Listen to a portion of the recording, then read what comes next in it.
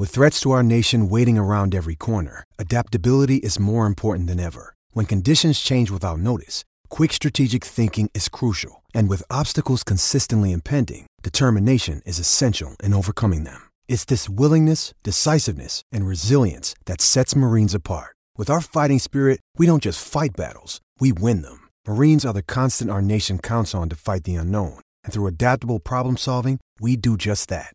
Learn more at marines.com. This episode is brought to you by Shopify. Whether you're selling a little or a lot, Shopify helps you do your thing, however you cha-ching. From the launch your online shop stage, all the way to the we just hit 1 million orders stage. No matter what stage you're in, Shopify's there to help you grow. Sign up for a $1 per month trial period at shopify.com/special offer, all lowercase. That's shopify.com/special offer.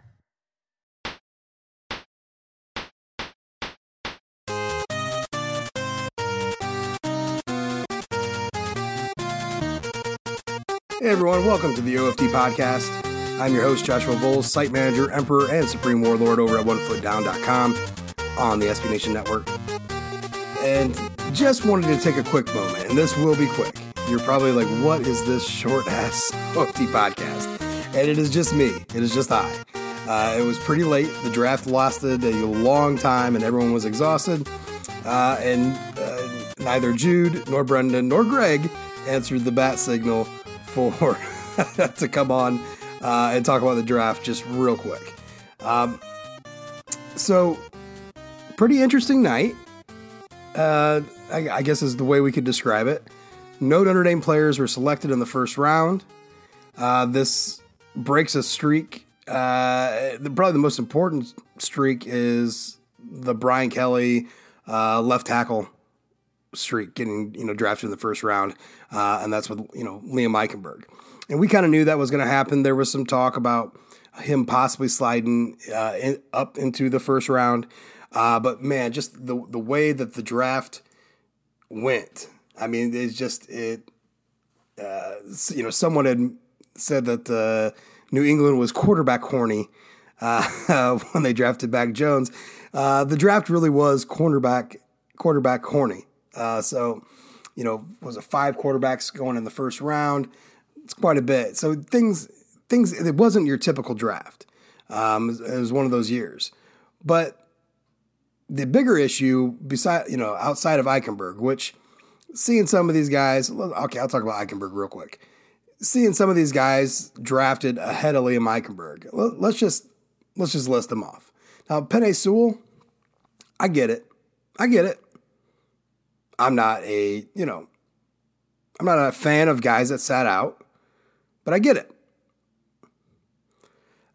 So I'll leave that alone because I think we're set there. We know we have there, but after that, then it's on like Donkey Kong. Liam Eichenberg was a unanimous All-American, won the ACC Jacobs Blocking Trophy Award for best blocker in the ACC.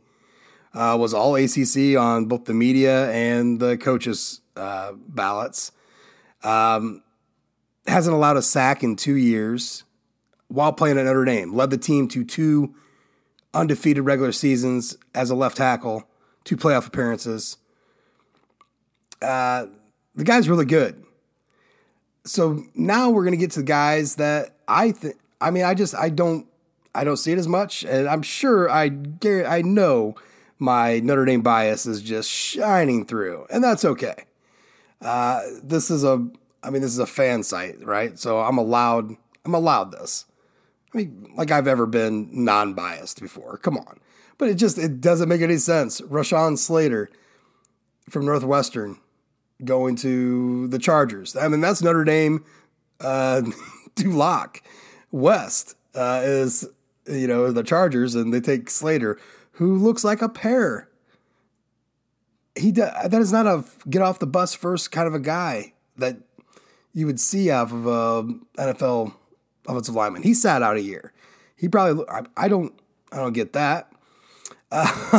Then the Jets decide that they're going to roll the Trojan dice one more time, take Elijah Vera Tucker right after Slater's with the Chargers.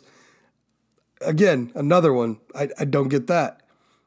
I've been saying, and people kind of been rolling their eyes, but all right, if you're going to tell me Liam Eichenberg isn't a left tackle in the NFL, and I get that, and there's a lot of talk about him going into guard. Seems like a pretty fucking good guard to me. Ask Zach Martin how that worked out for him. Ask the Dallas Cowboys how that worked out for them. I would take Liam Eichenberg all day over Elijah Vera Tucker. All day long. Not even close. And then, then we get into the mix of the Eichenberg, Jeremiah Owusu-Koramoah highway here. And this is interesting. So at 16, the Cardinals take Zaven Collins, linebacker from Tulsa. Like Parsons, I understand it. He is a really good player. And maybe he fits exactly what they want. And I get that. I'm not here to knock Collins. But then you get to 17, Las Vegas Raiders, with maybe the biggest reach, maybe of the entire first round, with Alex Leatherwood. Now, I like Alex Leatherwood a lot. But he's a guard probably in the league. And even if so, he was still going to be there later. He was still going to be there in the second round. I'm fairly certain Vegas could have got them then. I don't know. But it was also a landing spot that could have been for Wu. That we thought, perhaps maybe this would be a spot where Wu was going to go to. That didn't happen. They pulled out the Al Davis monkey paw and went with Alex Leatherwood. Okay. So then you get 2 picks later, get to Washington.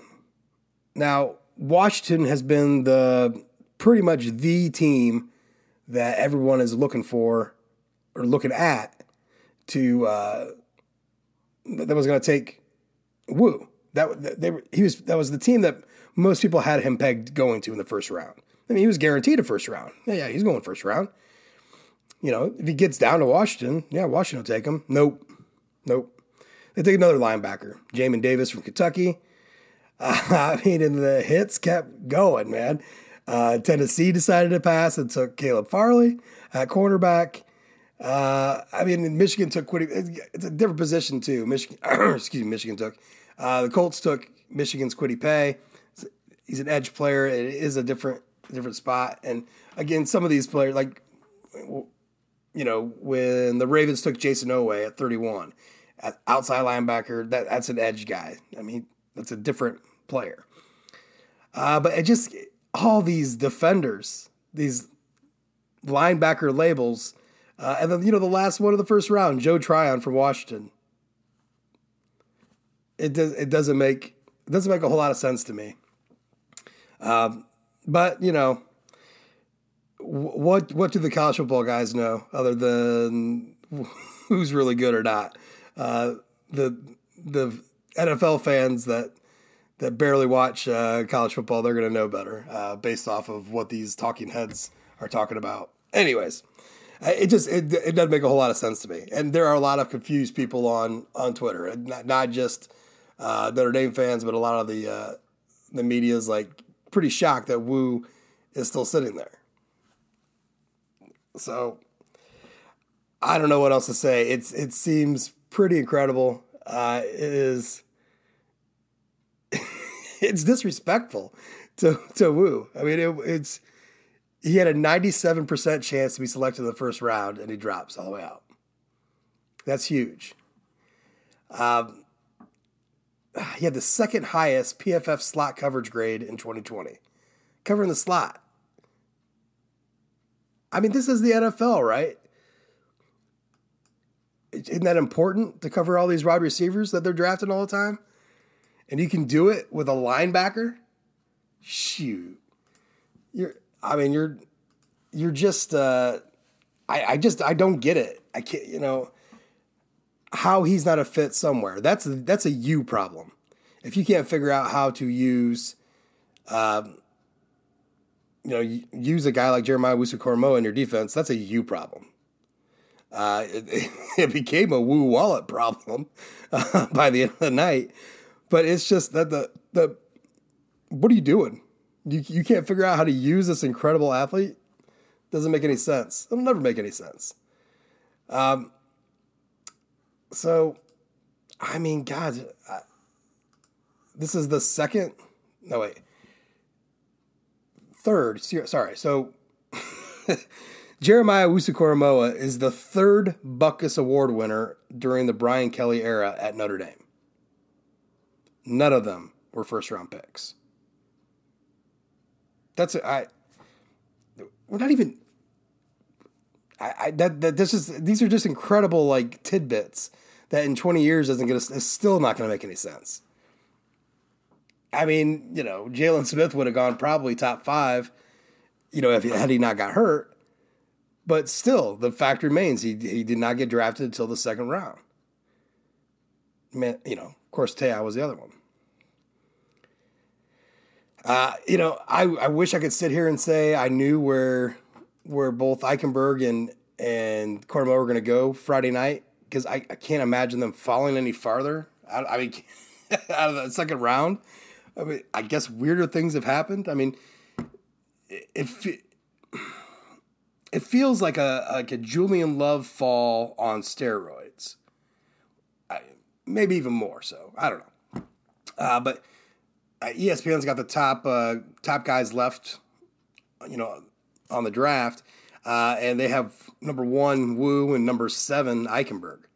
So you would expect that these guys go pretty early in the next round, but I mean, I don't know. I mean, which team is going to get their head out of their ass? Is it going to be Jacksonville?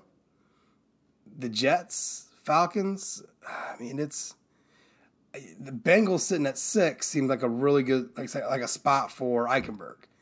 Maybe they go somewhere, grab a different guy. I don't know. They've been lumping Eichenberg in with like 15 other offensive linemen. Like actually lumping them in, like they're as good as him. Like, really? Eichenberg, consensus All-American, ACC Jacobs blocking trophy winner for the best blocker in the conference. It felt like a big fuck you to Woo tonight, and just a ghosting with Eichenberg. I don't know. It felt funny. Didn't seem right. A lot of Notre Dame players went to Twitter tonight, and former Notre Dame players went to Twitter tonight and showed their displeasure. Guys like Khalid Kareem, guys like Nick McLeod. There's a lot of guys. I saw quite a few of them.